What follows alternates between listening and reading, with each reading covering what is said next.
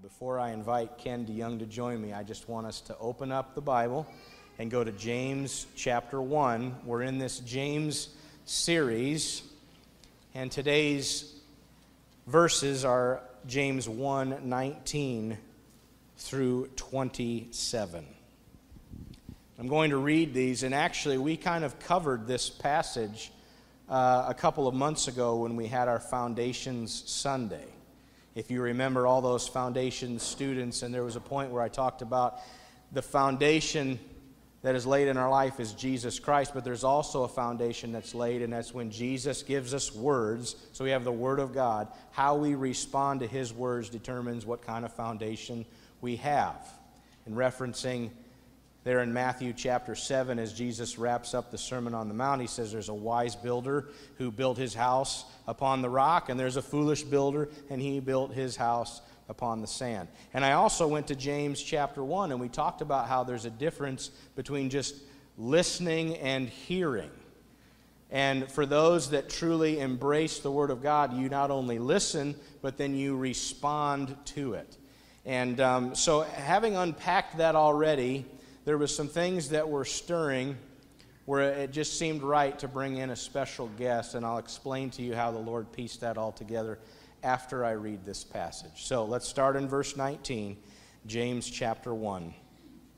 The Bible says, "My dear brothers, take note of this. Everyone should be quick to listen, slow to speak, and slow to become angry.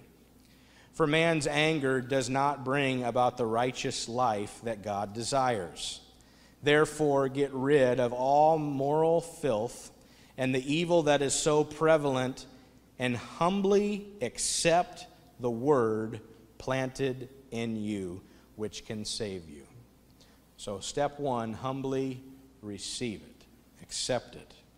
Number two, verse 22. "Do not merely listen to the word and so deceive yourselves. Do what it says." We all gather together around God's word each week. If you just came to listen to God's word and then walk out of here and go back to your life like normal, you are deceiving yourself. That's what James says. It says, do what it says. "And anyone who listens to the word but does not do what it says is like a man who looks at his face in a mirror, and after looking at himself, he goes away and immediately forgets what he looks like. But the man who looks intently into the perfect law that gives freedom and continues to do this, not forgetting what he's heard, but doing it, he will be blessed in what he does. And if anyone considers himself religious and yet does not keep a tight rein on his tongue, he deceives himself, and his religion is worthless. Religion that God our Father accepts as pure and faultless is this: to look after orphans and widows in their distress, and to keep oneself from being polluted by the world." So that's our passage today, and I'm not going to continue to break this down. I'm going to allow our guest speaker to do that. And so at this time, I want to invite Ken DeYoung to please join me up here, and I'm going to explain to you a little bit of how this came together.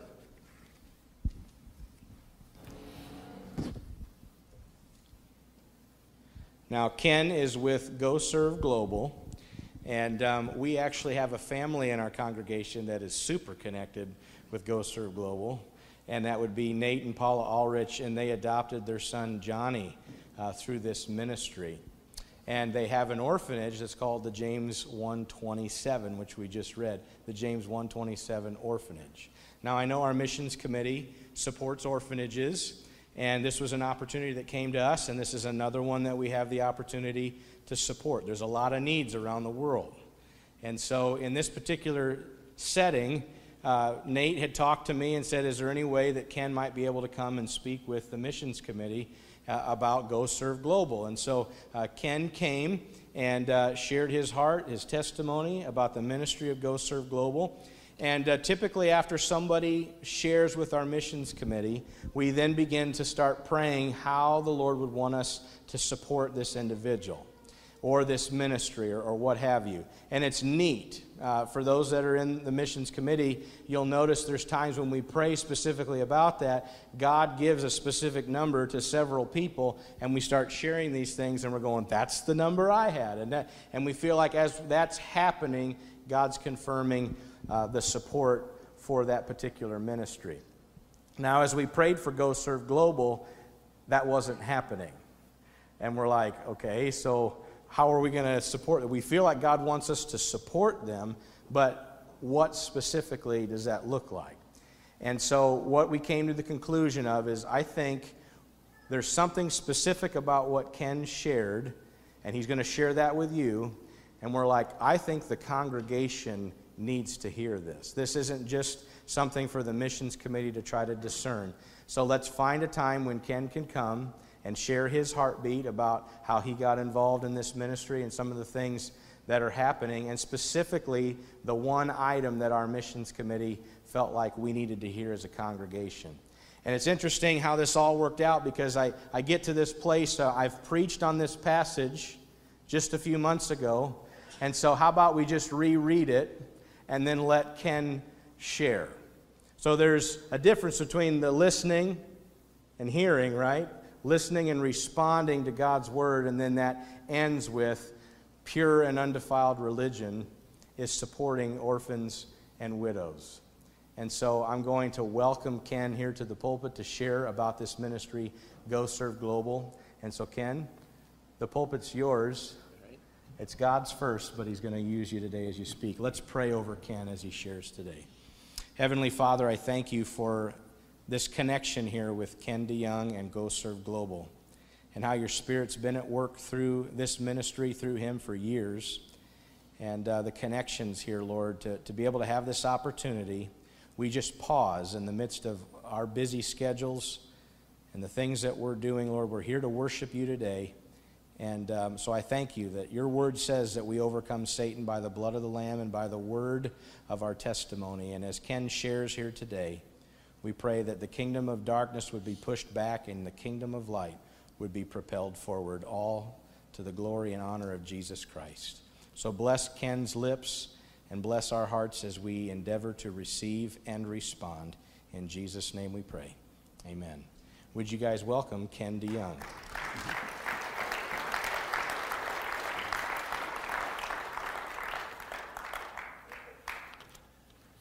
Thanks, Pastor. It is really great to be here. Russ shared some of the story of how it ended up that we were here, and it's not very often I get to share this close to home, and I think maybe that's the rest of them have it figured out and they know better. Maybe not, we'll see. But it's fun to be here. When you shared about preaching on James 1, I got goosebumps. That's something that excites me for sure, is that whole passage. And don't just hear the word, do it. Listen to the word, do it. And then you go on to verse 27, which is a big part of our ministry for sure. Glad to have my wife with me this morning. Most of you know kind of some about us. We farm over by Ware, Iowa, and we have two sons. Heath and his family live in Pocahontas, and Mark and his family live in Huxley. Heath farms with us, and because of his being part of DeYoung Farms, it gives me more time and ability to do what I do. And so I do have one question for you as a congregation.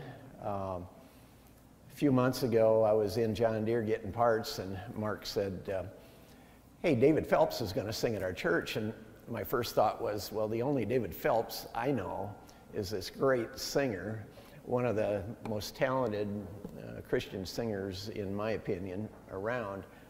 And so what other David Phelps are you talking about? Well, no, it was the David Phelps. How in the world do you do that? How do you get those kind of people here to sing? It was a great night, and so it's amazing out here that you can get that kind of talent. I see you've had others in the past. as well.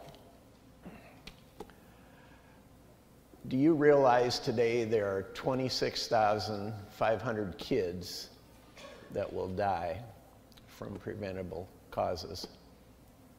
26,500. That's about 1,200 while we're worshiping together this morning. 26,500. Can you imagine if there were 100 airliners that crashed today and everyone was killed on those airplanes? That'd make headlines for now until you can just about imagine. 1.5 billion people won't eat today around the world. It's just overwhelming. Sometimes I think it's a bit of a crisis burnout, that we hear all these things and we get used to it. And so 26,500 kids die today, 26,500 die tomorrow, and 1.5 billion go hungry. What's my part of that? My story, which is really a God story, goes back to 2009, in the fall of 2009, and strictly by accident. I don't believe in accidents, but Jill and I ended up at a concert in Missouri, and at a church we attended once in a while, and there's this guy we hadn't heard of at the time by the name of Jeff Gray singing and promoting World Vision. And part of that was the book that Richard Stearns had just written, I believe, not too long before that, The Hole in Our Gospel. And so I bought the book, brought it home, reading the book. I'd been reading some of the other things that maybe go on in midlife crisis type things of what on earth are we here for? What's the purpose of my life? Outlive your life, those kinds of things. But in reading that book that winter, those kind of statistics that Richard put in the book really stuck with me. You know, I can't do anything about 26,000 kids that are starving and going to die today. You know, it's just overwhelming. How do I get my mind around that? And so things like that were going through my mind, and I really didn't know what to do with it. And like most of us, a lot of us would just struggle with that whole concept of how do we get involved with that kind of thing. Before Haiti happened, before the earthquake happened, we'd supported missionaries in different ways and had a heart for orphanages. And I really felt that as a farmer, a dirt farmer in northwest Iowa, that's where I could contribute. I'm not an evangelist, a preacher, a missionary, as they say. I didn't feel like that was my calling or my abilities. And until January 10th, or January 12th, 2010, I really thought that's where we were supposed to be. I better get up to speed here with my equipment.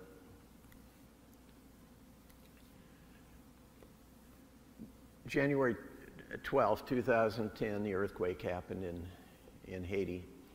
And that winter was cold, snow, just nasty winter. And I was sitting at my desk one morning, on that morning, drinking a cup of coffee, thinking I need to get out to scoop snow so the guys can start hauling corn. Probably have to scoop 2 or 3 times the way it had been going for the last week or so. And this came across the internet, earthquake in Haiti. I thought, wow, that's not a good thing. I didn't really know a lot about Haiti. Jill and I, our families had traveled to the Bahamas, not all that far from Haiti, for vacations, that kind of thing. That's about what I knew about Haiti. Was it's a bad place. And so the news started coming in about Haiti and what had happened. It was slow because it ended up being so devastating they couldn't get news out for a while. But that's that was going on for two or 3 days. First, they said there might be 1,000 people that died in this earthquake, and then it was 10,000 people, and then there was 50,000, and then they just didn't know. And 3 days after the earthquake, January 15th, I got an email from a group that I'd been in touch with just because of my interest with what they were doing in the Bahamas. And they said, we're looking for planes and pilots to fly to Haiti. And I'm thinking, it's probably a lot warmer in Haiti. And I responded to that email, I could do that. And 10 minutes later, Matt Hansen's on the phone interviewing me about, can I get out of the country? Do I have my homeland security type things? You know, all those kinds of things that become necessary. And I'm thinking, I wonder how I get out of this gracefully. You know, it was pretty easy to send that email, and yeah, I can do that. It's another thing to go. And before the conversation was over, he said, I've got another plane that's going to Fort Lauderdale today, and we'd like to load you yet this afternoon, and we're going to Haiti. And I think by then, Jill had gone to town to get groceries, and when she came home, I said, hey, I'm going to Haiti.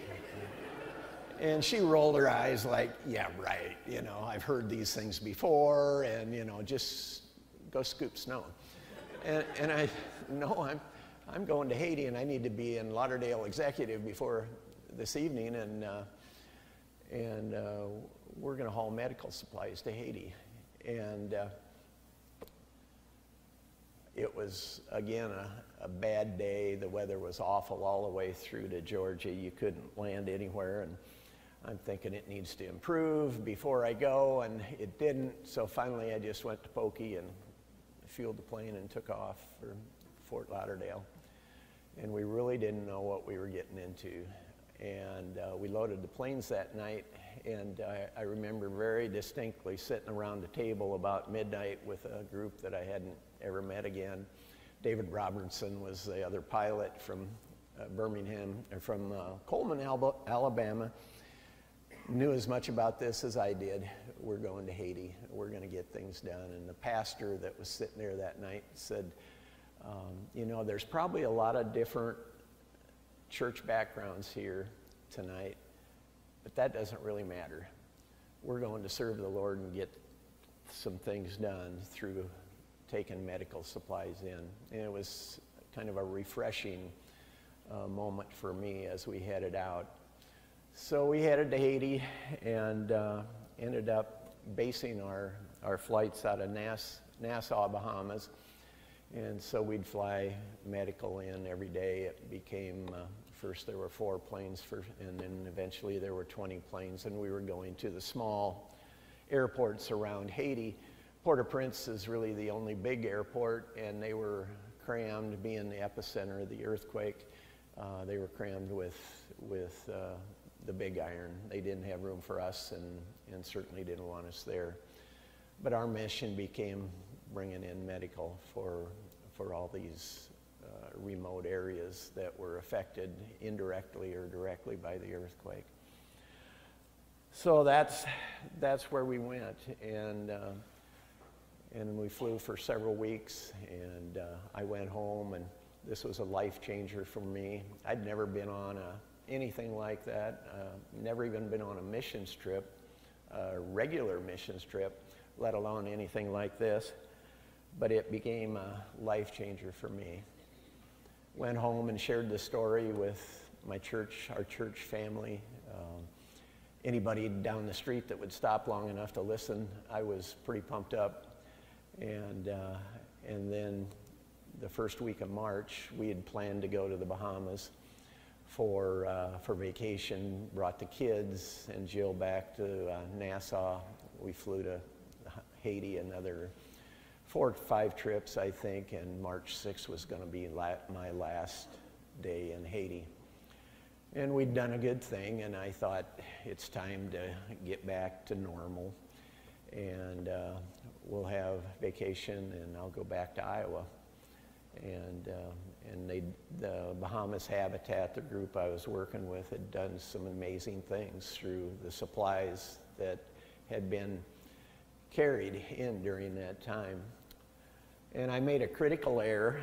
I asked Cameron King if she would find somebody that could show me around Lakai, Haiti. I hadn't been out of an airport. We just in and out, and I thought, this is my last trip to Haiti. And could you find someone that could show me around? She said, yeah, I'll find somebody. And she did. And I'm not sure I've got these lined up very well, but this Haitian man was standing at the airport. He took me around Lakai, showed me the devastation, and it was just awful. And my thought was that day, if these kids are here and still alive, you've got to get them out of here because they're going to die. I'm going to die if I stay here too long. And Eddie said, no, that's really not my goal. I want to start an orphanage, and you can adopt kids out of Haiti, like Johnny, and it's tremendous for those kids. But there's 1,000 kids right behind that one that need it, and you can't adopt them all out. So his heart, his mission was to bring kids into orphanages and provide a good life for them, educate them in a different way, share the gospel with them, of course, and integrate them back into society, into Haiti. And I didn't particularly agree with Eddie that day. I didn't argue with him, but Eddie was right. And so, whoops, I skipped over one. There you go. So there's that group of kids. There were 15 of them that day that Eddie took me out and introduced me to. And that was a critical mistake, to go with him in his truck out to where he was going to build an orphanage. Not so much looking at that, but those 15 little girls. He said, we're going to stop and I'll introduce you to, uh-oh, now what did I do? Oh, that one's still going. I'll introduce you to these 15 little girls, and they'll kiss you and they'll sing to you, and they did. And they broke my heart.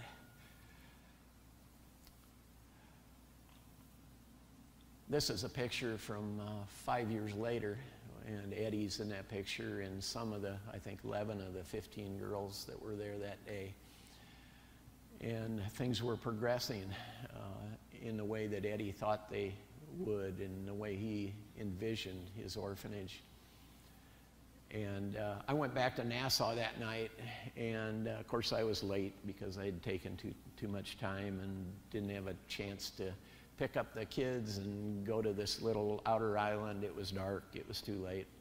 We sat there and ate, and I told Jill, this isn't the end, this is just the beginning.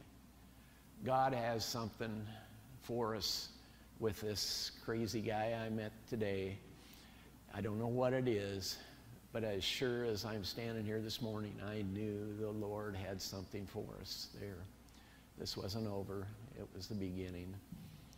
So we went home and we shared the story some more, and with our church and different ones, and Terry Baxter was one that we had supported for a long time. He's a skilled missionary, if you will. He's an evangelist, great speaker, and man of the word, and we'd supported him in an orphanage in India that he'd been involved with for quite some time. And we shared that with Terry, and the vision became, should we start something to help an orphanage in India and an orphanage in Haiti? And we prayed about it and talked about it some more and decided, yeah, we want to do this.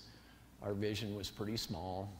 Even for Terry, being a visionary that he is, our vision was small compared to what the Lord had in place. So we started Go Serve, and things just went crazy from there. Just a picture of a typical family going to church in Haiti, and I should back up a little bit. And Pastor said maybe 25 minutes, but take all the time you want. And if we were in Haiti this morning, we'd be through with the first 2.5-hour service and on to Center to Be to the second 2.5 hours service. So that's kind of what I'm used to. So, sit back and we'll see. Jill usually starts doing this after a while. But this is part of Eddie's vision today at the school that's grown from 250 to 750 kids. We have 250 kids that we support, that people here support, sponsor in our different orphanages, including James 127, which is our baby project, and that's the project that Johnny came out of. And so that's where Eddie has gone today. We build safety homes. Many of you have heard of those. They're built by Sukup Manufacturing, and it's a life transformer as well. And I need to share right here, we talk a lot about humanitarian aid, and I'm very much committed to humanitarian aid. Not strictly for humanitarian aid. I believe we're called to take care of the physical needs, and some scriptures that I'll read in a minute about caring for the needy. In James 1:27, pure and undefiled is to care for the needy in the world. Just think about those words. Where else in Scripture do you read those words? So I believe very strongly in that, but there's always the follow-up. When you build a home like this lady in LaBreeze, she asks us why. Why'd you do that? And my answer is, have you got 20 minutes? I'll share why. It's because of the love of Christ, and we want to share the salvation. It's great to have a home here on earth, but it's more important that we have a home, eternal home. And so all of what we do is wrapped around caring for the poor and the needy, and providing the opportunity of sharing the gospel, which they're so open to the gospel, it seems like, when you care for the physical needs. We dig a lot of wells. We do a lot of different things which are life transforming for many people in Haiti. This is Eddie's wife, June, and this was the day that we started James 127. We'd built the safety homes and the infrastructure. And this is Reuben. He's the first one, and Jill was there that week. And we've had many little kids come through since then. And there's a lot of kids that are abandoned, babies that are abandoned, and we had no way to care for babies until we built James 127. And they'll be abandoned at the hospital or along the street, or just strictly out of desperation. Many times kids are left. And we knew what happened to those kids in a culture like Haiti many times, and we just got tired of telling human services no. And James 127 came out of that. ASL is a street kid ministry, and we take kids off the street for 2 or 3 hours during the day, feed them, give them a shower, and minister to them. Along with that is a prison ministry. We were able to separate the kids out of the group of the prison in Haiti, and we feed them every day. And in a country like Haiti, if you go to prison, if you don't have family to feed them, they don't eat. And these kids were mixed into with the rest of the adults, and if they survived, they were ruined. And so ASL is part of that ministry. We built a church there by the Consolation Center. That happens to be a steel frame building provided by Sukup. Dedication Sunday. And pretty exciting deal to be able to share in an occasion like that in Haiti. And it was rocking this morning. There's no doubt about that. And the sound in Haiti, the guy that runs the sound man in Haiti, I think the goal is to turn it up just as loud as you can before it starts distorting. and then give it another quarter turn. So it wasn't like today. It would have been really loud and really rocking. And there's Eddie and his family that day. Matthew came through us in 2016 and pretty well destroyed our south part of the island. Anything that didn't have a concrete roof or a safety home pretty well blew away. 125 to 155 mile an hour winds for 12 hours tends to do that. So you take the breadbasket of Haiti and destroy it, and the fruit trees, and destroy that. It's a devastating thing.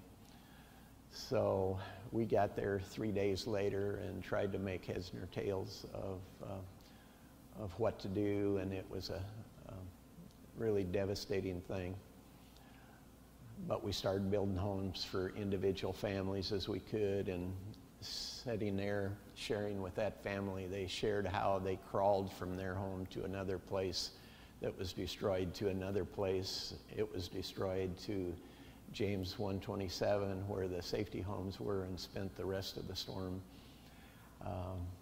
in a safety home with about 60 other of their closest friends.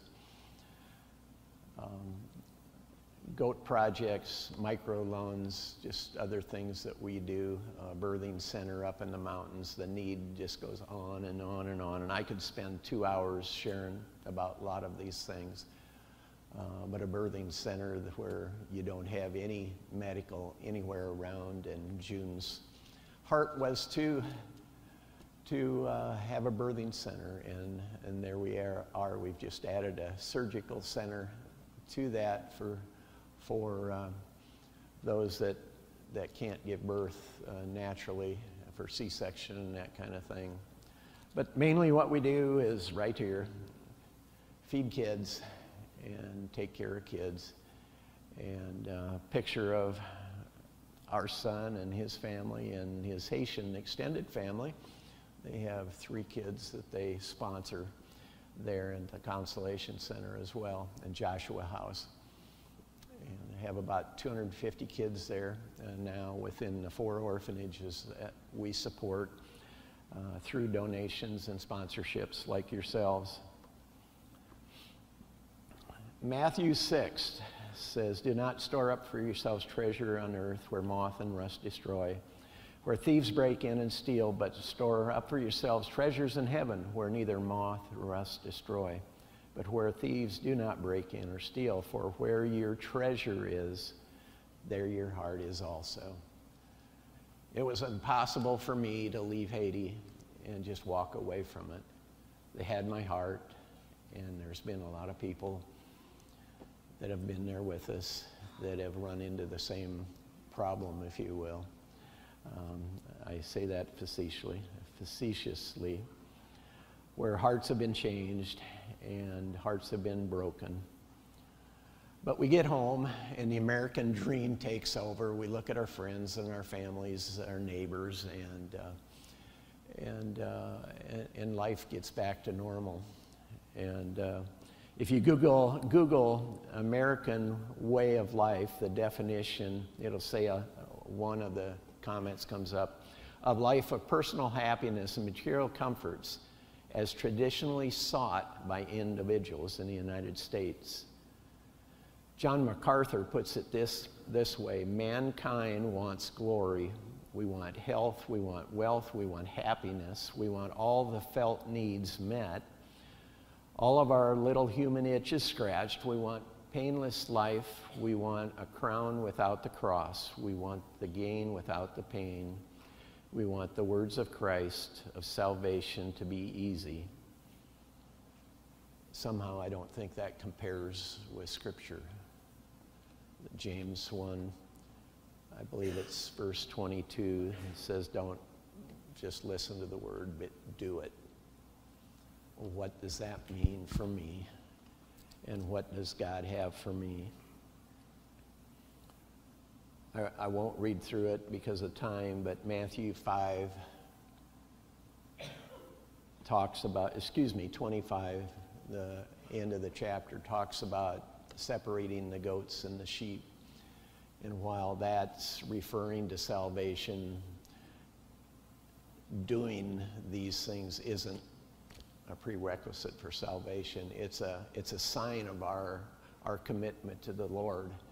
And it talks about doing those things, and if we don't, what it means. You know, if you'll bear with me, I'll go through a little bit of that.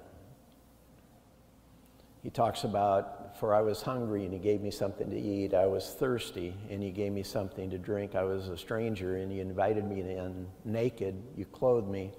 I was sick and you visited me. I was in prison and you came to me. And then later on it says, truly I say to you, to the extent that you've done this to the least of these, to the brothers of mine, even the least of them, you've done it to me. And then it goes on to kind of repeat the same thing, but say, to the extent that you haven't done these things, go away from me, I never knew you. So I guess the challenge to me, to us this morning is, are we showing our love for Christ through the things that we do? And how do I bite the piece off of the 26,000 kids that are going to die today? Again, we can't do that. We can't save them all. I hope.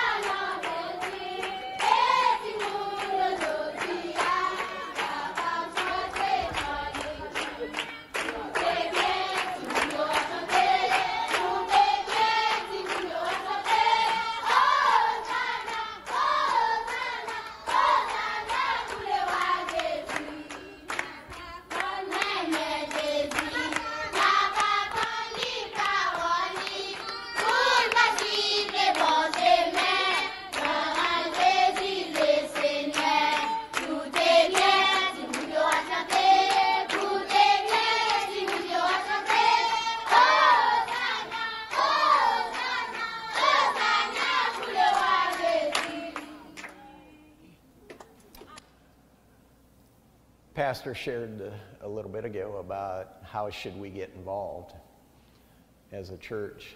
Is there a way to get involved? Is there not? I have an idea. I have a challenge.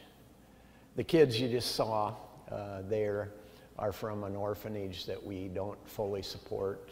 We've been involved for years, off and on, drilled a well for them, provided solar, so forth.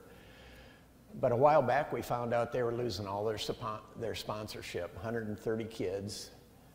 And the organization that was supporting them decided they were getting out of the orphanage business. And so they had several orphanages, 2 of them in Haiti, 3 or 4 in another African country. And they just decided, I guess, that the kids didn't need to eat anymore. We were there on December 6th, I believe, and there was a truck pulled in with the food for them, and it was the last load of food they were going to get. And we got to running the numbers, and we were hoping they had enough to get them through Christmas. But it's been a burden on our heart ever since, and we struggle with finding support for that many kids in one shot. And normally we bring in kids 1 or 2 at a time, and we find a sponsor for those kids. But 130 kids all at once. And my challenge for you this morning is there any way that you might consider something like this? Those kids are no different than my kids. My grandkids, they have dreams just like everybody else, and they had parents, maybe they still have parents that just flat out have no way of supporting them. But Haitian kids are no different than American kids, and I would like to challenge you this morning for that.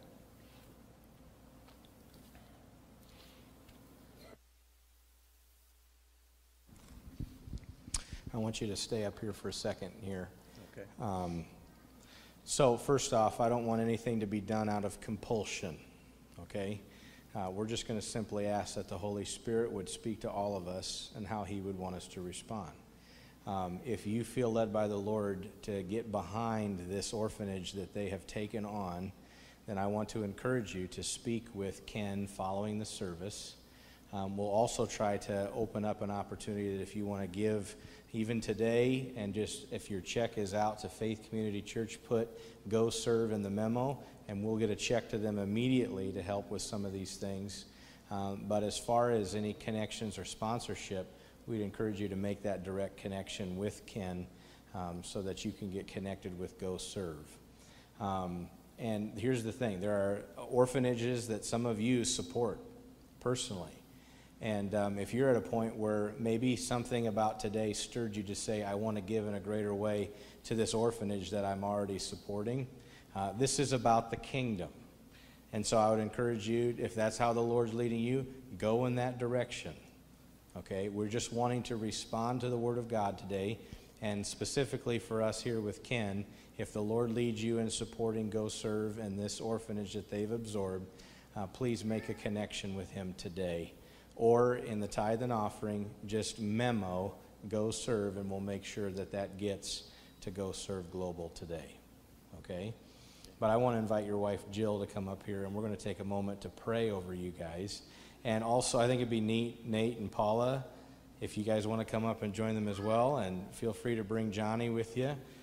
But we're just going to pray as a congregation, asking for a blessing upon this ministry. And I think here, with Johnny with us representing those kids, we're going to pray for a blessing upon those kids as well. And so just like we're laying hands on them, if you want to just extend your hand toward them as we pray together, and we're just going to lift them up to the Lord. So would you please pray with me here in response to this today.